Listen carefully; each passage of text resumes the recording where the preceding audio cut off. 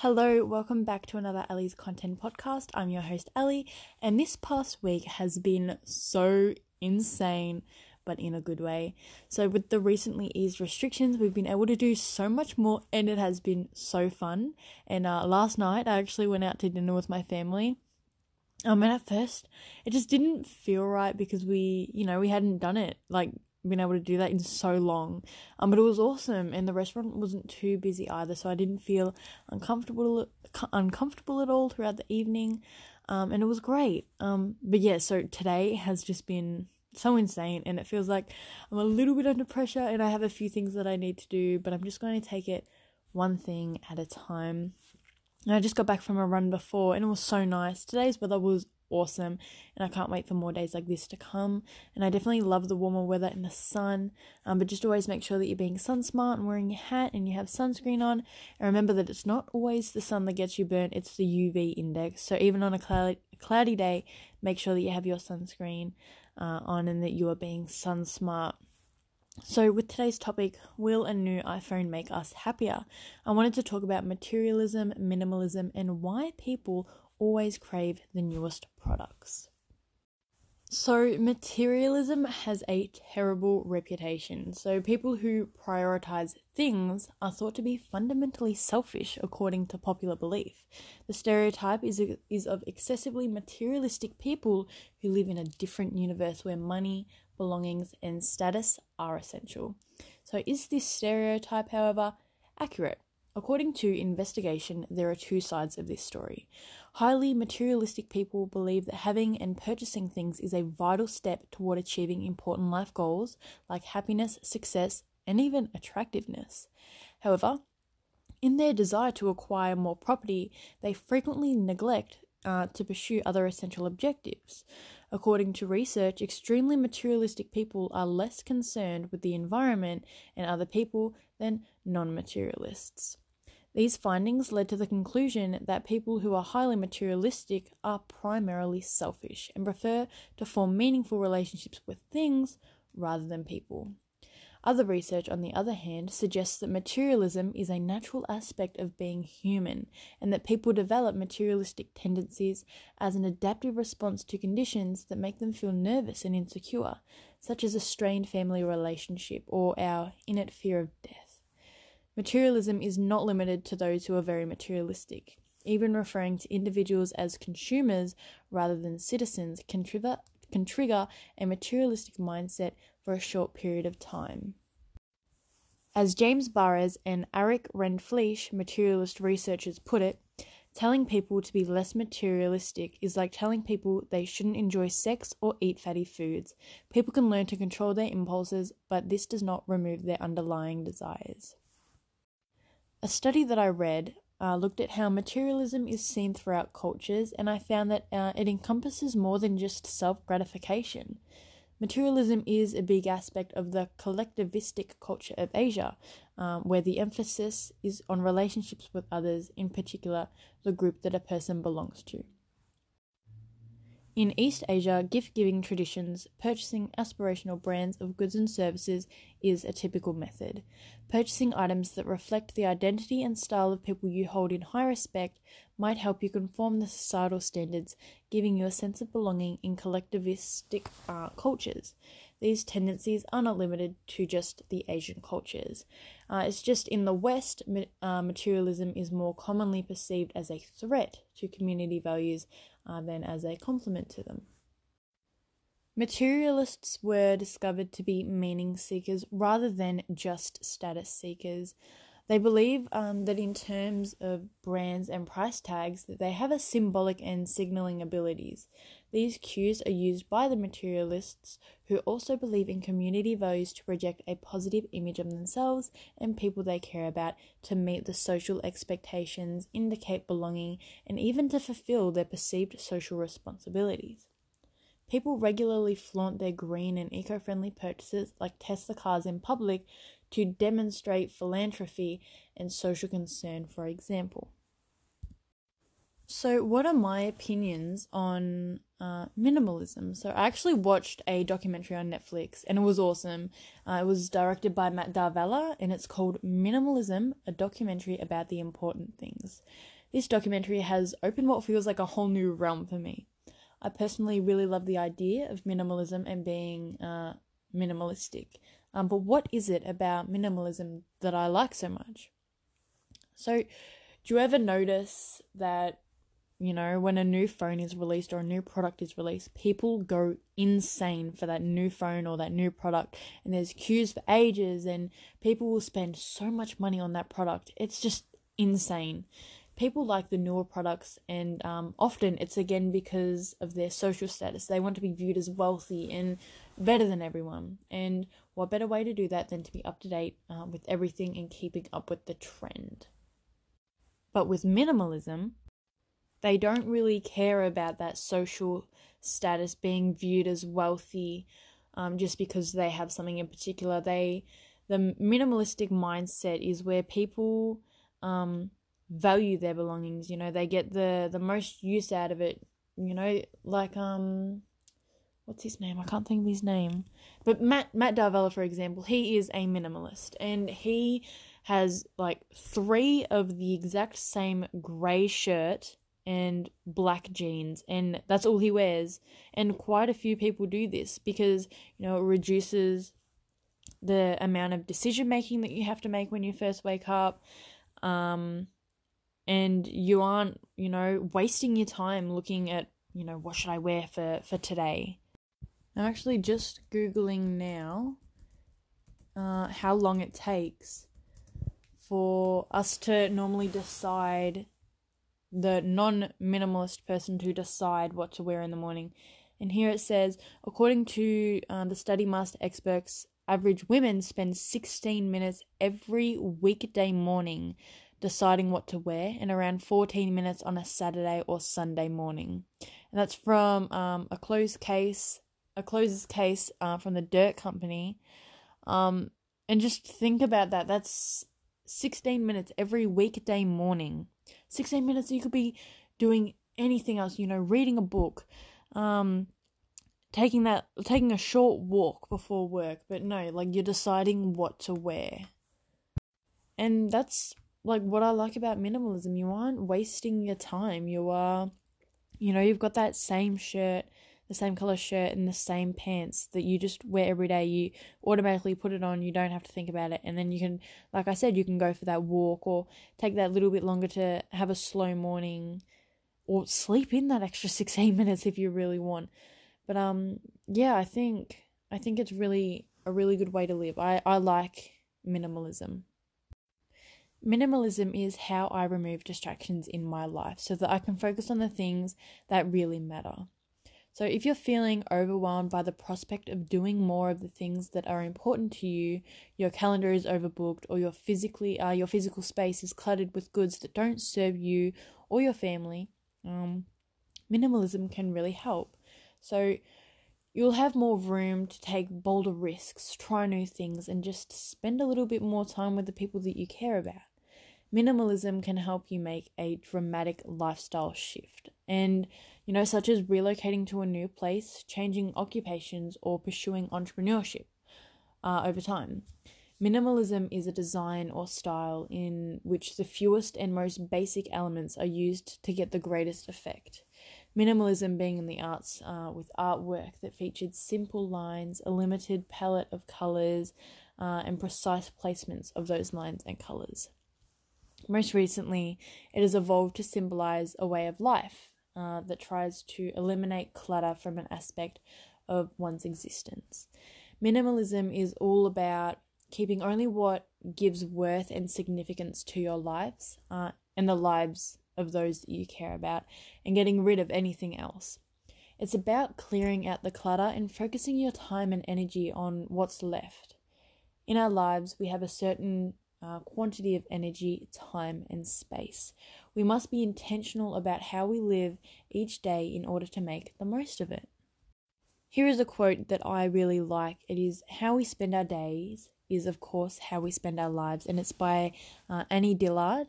And I think that minimalism can take various forms, but it's essentially just a technique for helping you to prioritize what is important in your life.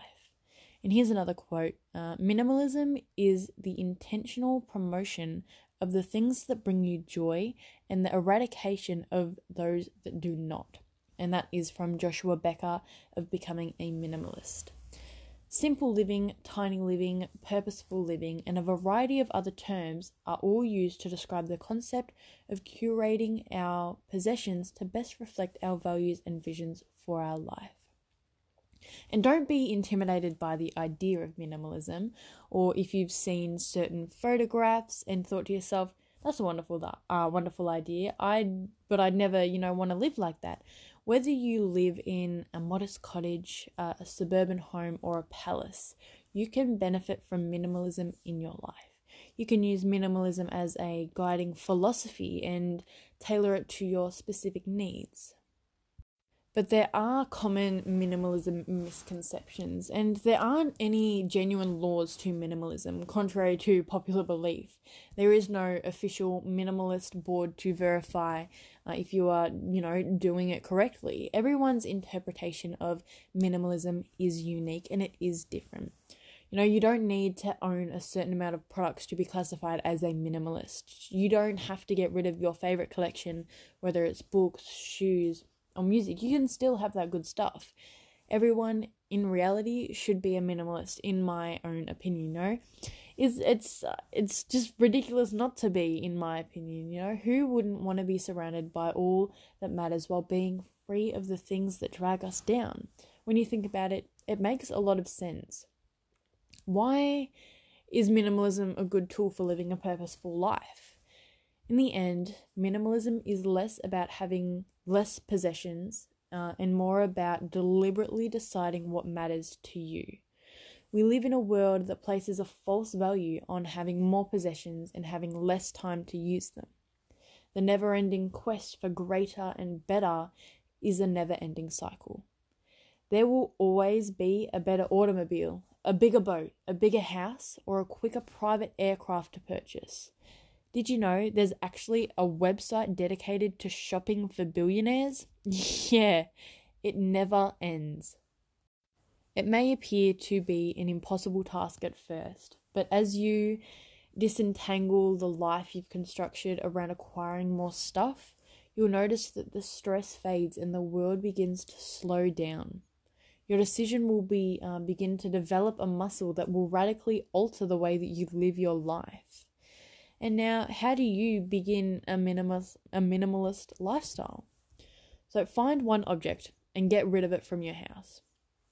You can do a lot of reading and watch a lot of videos about minimalism. And again, I recommend that Netflix documentary that I watched.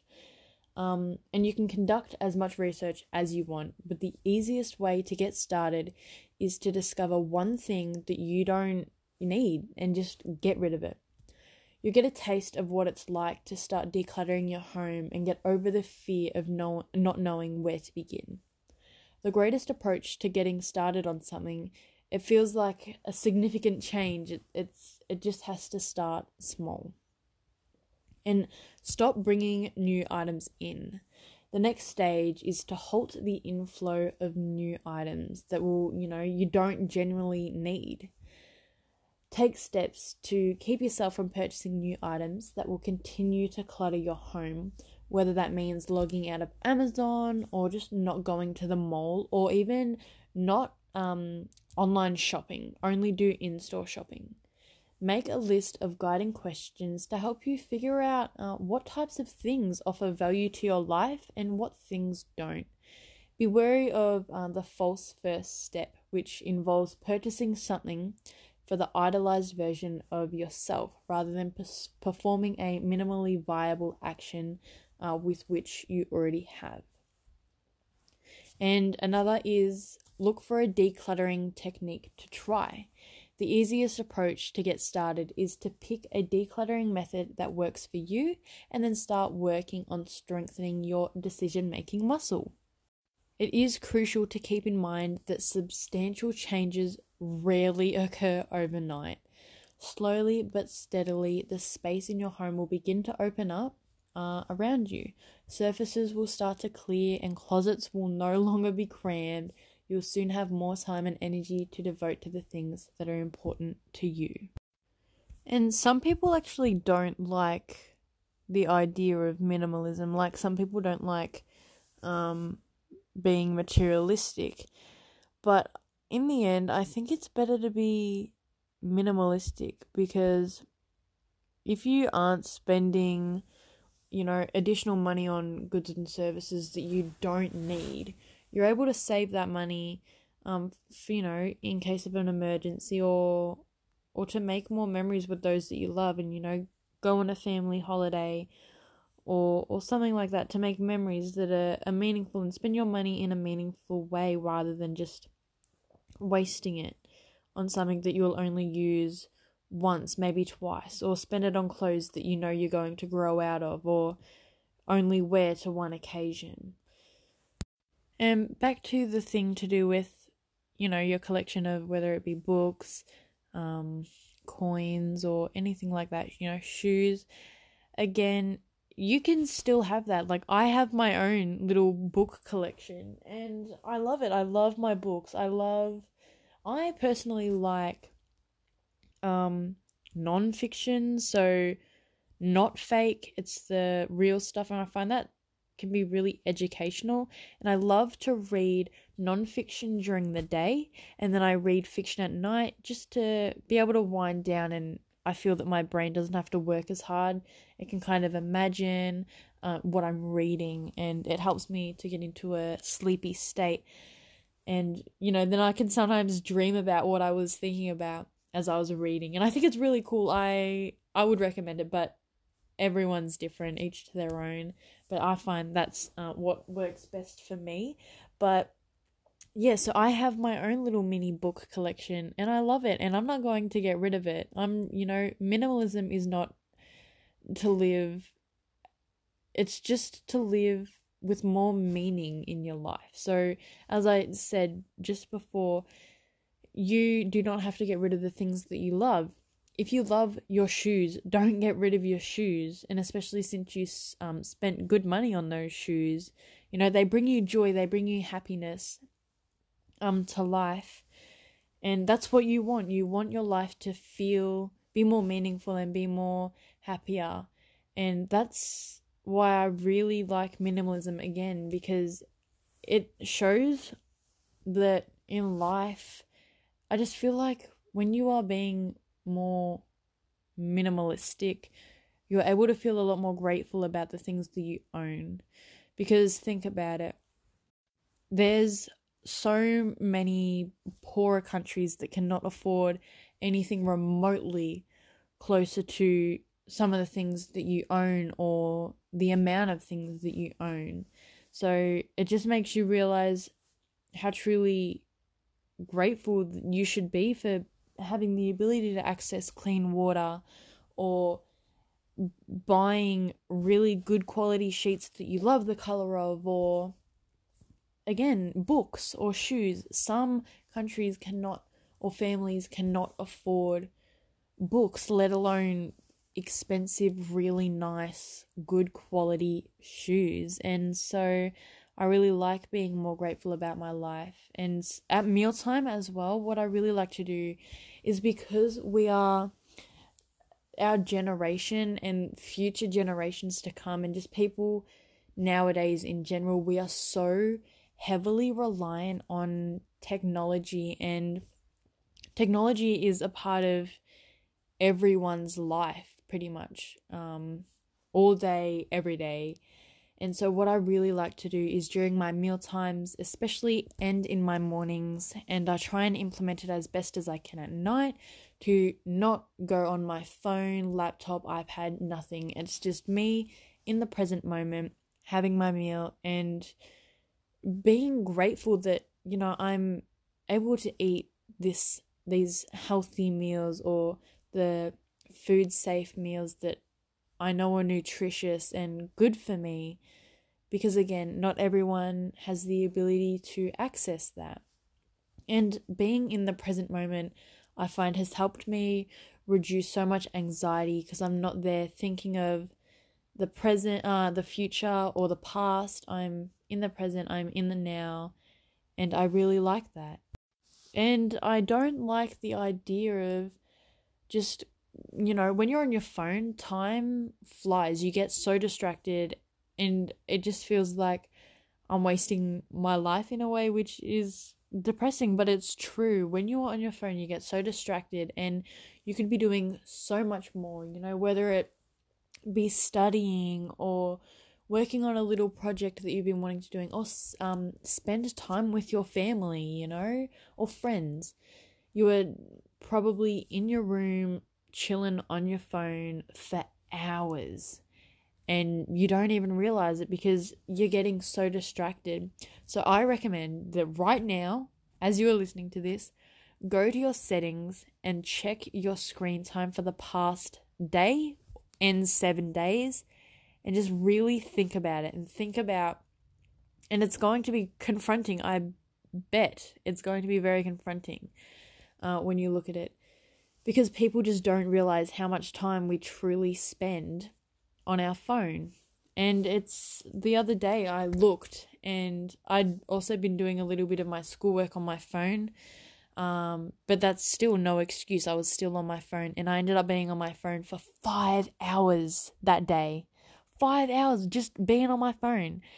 And to think that, we're awake for approximately 12 hours a day, but again, everyone's different. But I try and be awake for 12 hours each day, or 12 hours to 15 hours. But anyway, let's say 12 hours. And I was on my phone for 5 hours. And so 7 hours that day, that waking day, was I not on my phone. And I think, just wow, only 7 hours was I doing. I could have even been on my laptop or my iPad, because it was only giving me the data from my phone specifically. And so I think that was when I looked at that, I was just like, wow. I got a little bit kind of depressed, if you will, only for a slight moment. I just got really disappointed in myself, because 5 hours is a lot of time. To think we're at school for, about 6 hours, that I was on my phone for majority of what a normal school day would be, which is just insane. So again, I recommend, if you haven't already, to do it yourself. Look at your screen time and see how you can improve. It actually got me thinking. I remember, hold on, let me get it up. I remember I was on YouTube this one time, and I came across a video pop up in my recommended, and I think it was called Can We Change Humanity? I think, yeah, it's Can We Autocorrect Humanity, and it's by Prince EA, and I highly, highly, highly recommend it. And it's kind of how it's poetry, and it's a very short, it's 3 minutes and 28 seconds, and it's just, his description is, why I refuse to let technology control me. You need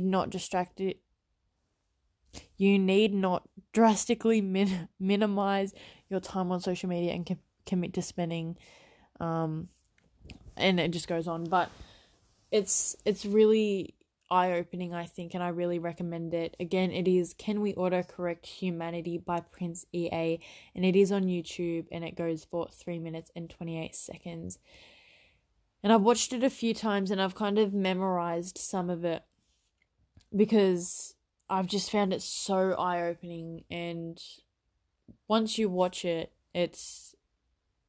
it'll change a lot of how you view certain things, especially just time that you spend on your phone. And like, as much as we are moving forward, technology is a part of everyone's life, and it will be forever now, I think, because it does have so many benefits.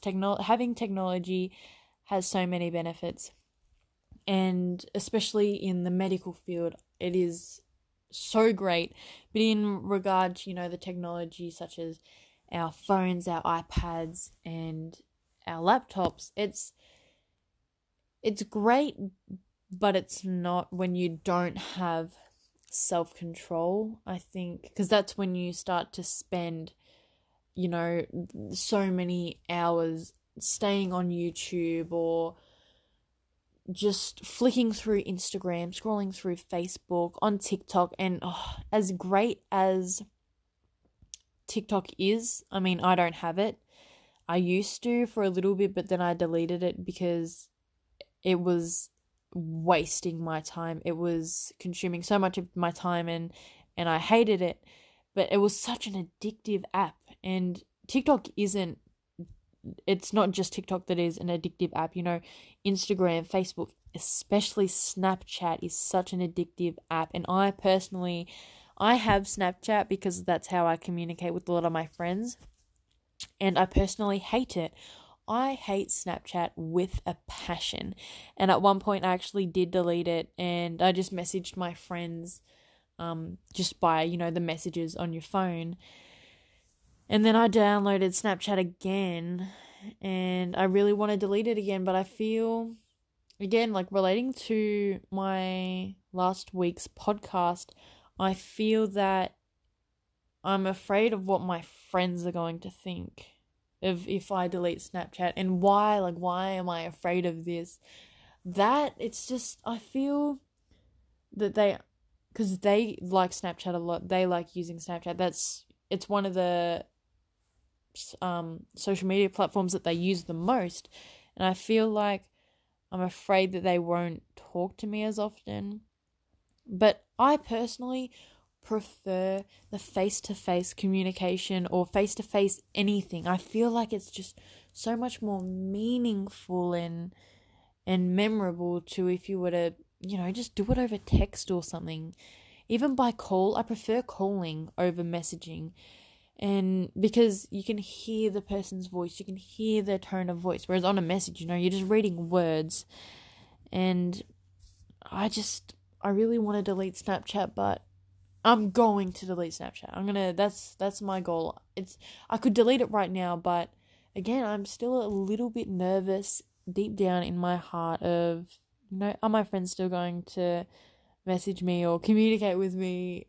It's silly, I know, but it's a matter of putting yourself first and doing what's right for you, and doing the things in your own interest. And like, for example, I want to delete Snapchat. That is out of my own interest, and I will do it because I want to do it for myself.